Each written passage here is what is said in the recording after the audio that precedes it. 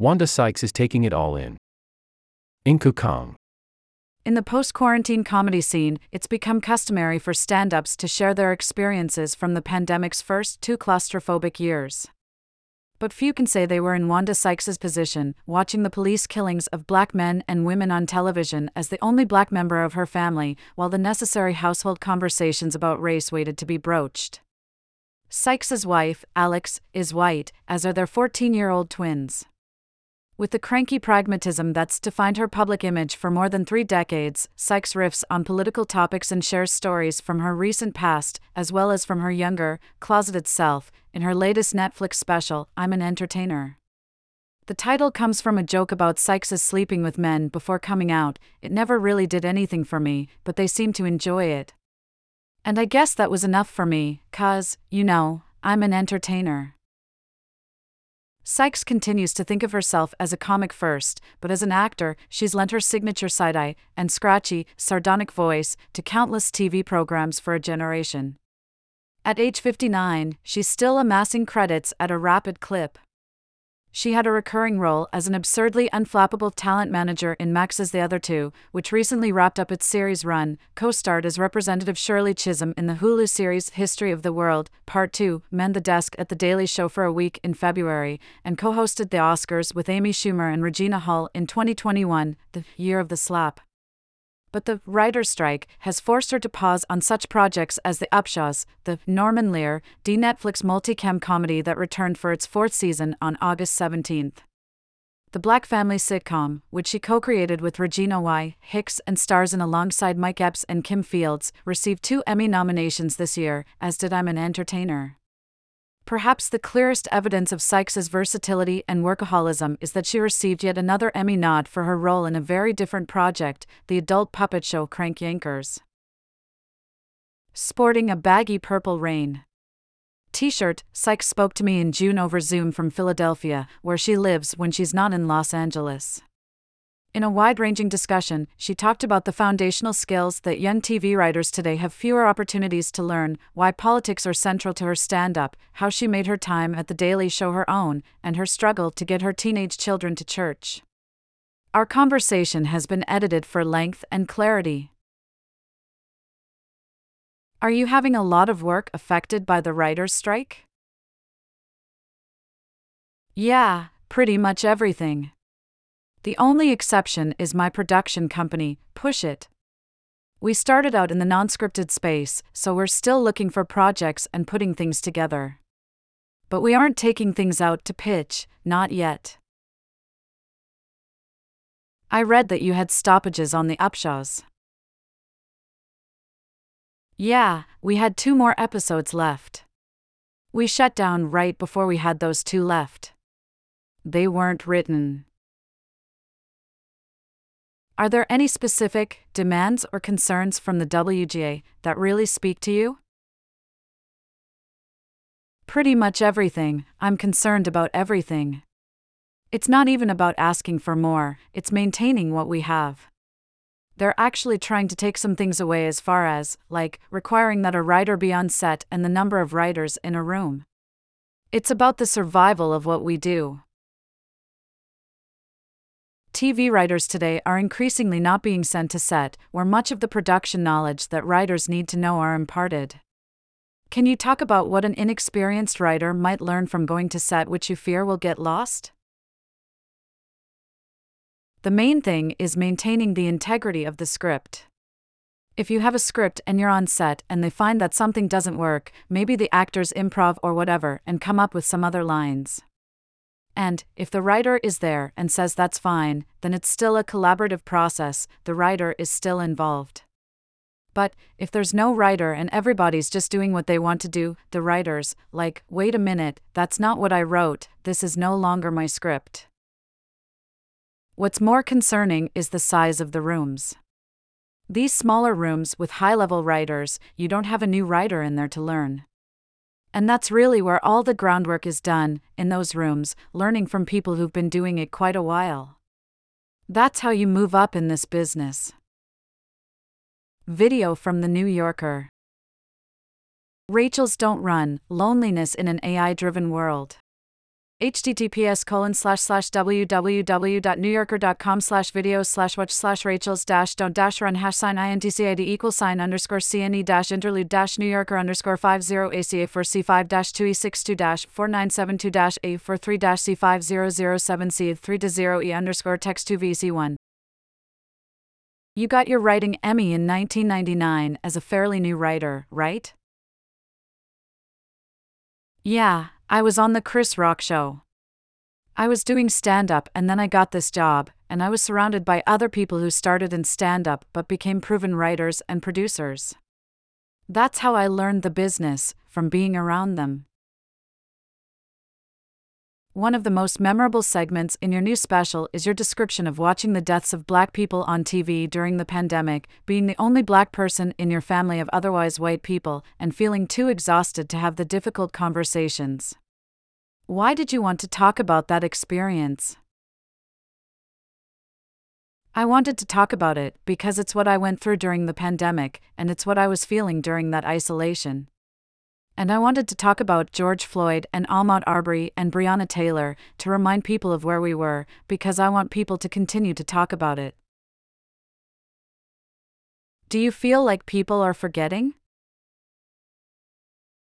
Not just forgetting, we still haven't dealt with it. It's just progressing instead of people saying, hey, what are the next steps? So it was important for me to bring that up again. Do you feel like there's a need on your part to tackle heavier topics when we live in such politically charged times? It's just what I'm interested in, you know? I would love to go out and do an hour just being silly. But, if I could, that means things are great in this country. Laughs. I just don't have the freedom to do it. Because, if I do, I'm like, why am I just up here having a good time and not really talking about what's important? It would feel like I'm wasting my platform. And it would be at the expense of people who really need my voice. In your special, you talk about going to an online church during the pandemic. How did you know that the church that you ended up with was the right one for you and your family? You have to feel welcome. I was going to a church out in LA. And then it just got to a place where I was like, I don't think this is working for me. It was about the LGBTQ issue in the church, and the way they approached it, it didn't make me feel comfortable. So I found another church, and I love this church that I've been going to online. I've also been going to a church that's local. And, to me, it's all about what the church does outside of the building, too. The churches that I attend or watch online have a huge outreach program. There's food banks, scholarships, a prison outreach. They're visiting hospitals. They're doing the things that you're supposed to do as Christian people. Is it important to you that your kids also go to church? Do they go to church? They do not. And that's the one thing I feel that I am not doing a great job at. I have a cousin who's a good pastor, so I was going to talk to him about how to go about this. I mean, we pray as a family and say grace and all that. Alex is Catholic, but she doesn't, go, I guess. I thought that she was going to take care of all that because she was, they've got to get baptized when they were infants, so I thought, okay, she's got this. And then I realized, oh, no, she doesn't have this. Can't win them all. I've not given up. It's gonna happen. What do you hope that they can get out of either going to church or having a more religious side? It's not even about church. Even if they don't go to church, I need them to have faith. I want them to know that God loves them. I have this sense that no matter what happens to me, I'm going to be okay. And I need them to have that. Your special I'm an Entertainer is named after a joke in which you talk about having sex with men when you were still in the closet, and you compare women in the bedroom to entertainers. Can you talk about that comparison a little bit? Wow, I didn't think about it like that. I wasn't looking at it as women in general, it was very specific to me. But I can see how you can make that analogy. I just thought of it as, I like to please people. That's what entertainers do. I want to make sure you have a good time. If they enjoyed it, I was happy. A lot of your scenes in the most recent season of The Other Two are about that difficult transition from underage fame to young adult fame. Has becoming a mother of teenagers changed your attitude toward fame and show business?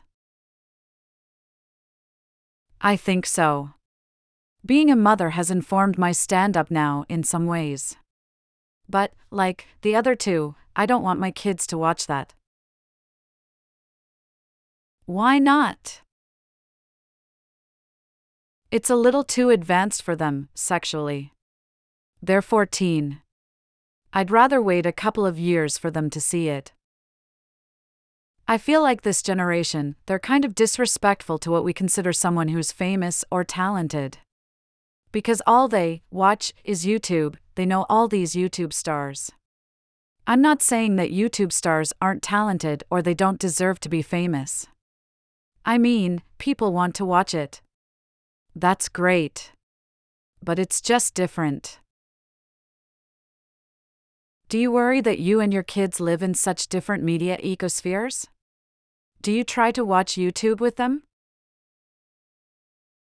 I try. Actually, some of the stuff my daughter watches on YouTube, it's pretty interesting. But the other stuff, I just can't. There's people out there who slaved over scripts and a whole production that made this show.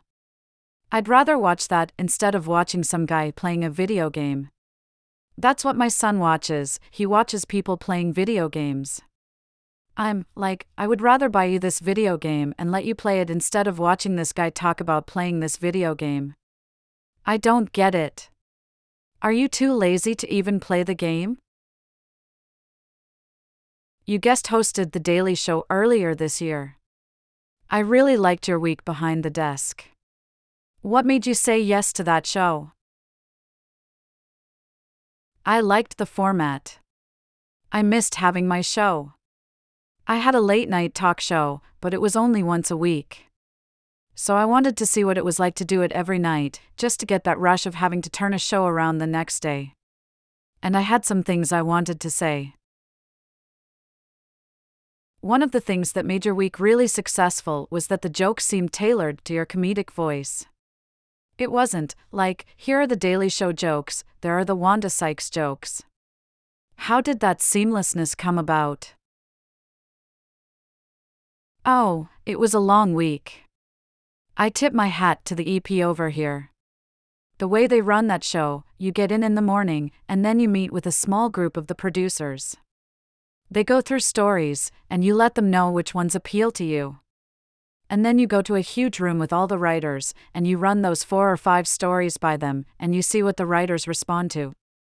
And then we go back to our little room and say, okay, let's go with these 3 stories.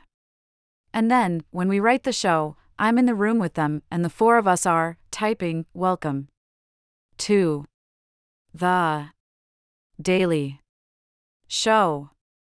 I'm like, wait a minute, you guys don't have a form where we just plug stuff? Laughs. So that's why it sounds like me, because they make sure you're in there. But it's also how much you want to be involved. If you're like, hey, I think I'm gonna show up around noon, and we'll just go over everything then. But I knew I had to be in from the jump. So, yeah, I enjoyed it. Now, every night? Oof. I don't know. So you wouldn't be interested in taking over the show if you were asked? I don't know if that's for me and my family right now. Do you see yourself going out on the campaign trail and being one of the celebrities stumping for a candidate? I mean, I've done it for local politicians. I don't think it helps move the needle on the national level. When you say local, do you mean in Philadelphia? Yeah, and also my home state of Virginia, I've helped out. I mean, not actually on the trail, but I've done messages for some of the local candidates. Hollywood is not exactly famous for its kindness to aging women. Maybe it's getting better. Look at Jane, Fonda, and Lily Tomlin. Are you surprised that you're working so much this long into your career? No, this feels right. This feels natural. It's so funny, my wife says, when you retire, and I'm like, we don't retire. She's like, what do you mean, you don't retire? When you're 65? If the phone is still ringing, I'm still working. Or they show you the door. We don't make that choice. Can you see yourself into your 80s, maybe even your 90s, still touring the country, like Joan Rivers? If I'm still into it, then hell yeah. Marla Gibbs, age 92, is still working. I worked with Marla on History of the World, Part 2. She's amazing. In the more than 30 years that you've been doing stand-up, what is the biggest change you've seen? I think the biggest change is probably how sensitive we are about our material getting out before it's ready. That's why, when you go to these shows, there's yonder, we're locking up phones. That was our biggest challenge. People would come to your show and record your whole set and put it up on YouTube, and you're like, that's my whole act. I wasn't even ready for it to be seen. Can you talk more about that? Is it that you're still workshopping the material? Yeah, it's not ready. It's like going to a restaurant and ordering a meal. The chef is preparing it, but you go back there and just start tasting stuff before it's ready. That feels horrible. It's about protecting the integrity of your material, but also the material itself. I mean, this is our livelihood. How am I going to sell tickets if my whole show is already available for people to see on YouTube or whatever? So locking up phones, it's the only way we can get around that. It sounds like this has happened to you. Oh, yeah. My lawyer had to send letters to YouTube, and they will take it down. But you've got to keep staying on top of it to get them to take it down, because it goes down one place, and somebody already has it up again. What was the driving desire for creating the Upshaws? Mike Epps approached me and said he wanted to do, basically, a Black Roseanne. He wanted to do a show about a working-class black family in the Midwest, because that's where he's from Indianapolis. He was, like, you and I, we can have that Fred Sanford, Aunt Esther relationship. I thought about it and I was, like, there really isn't a show like that on right now.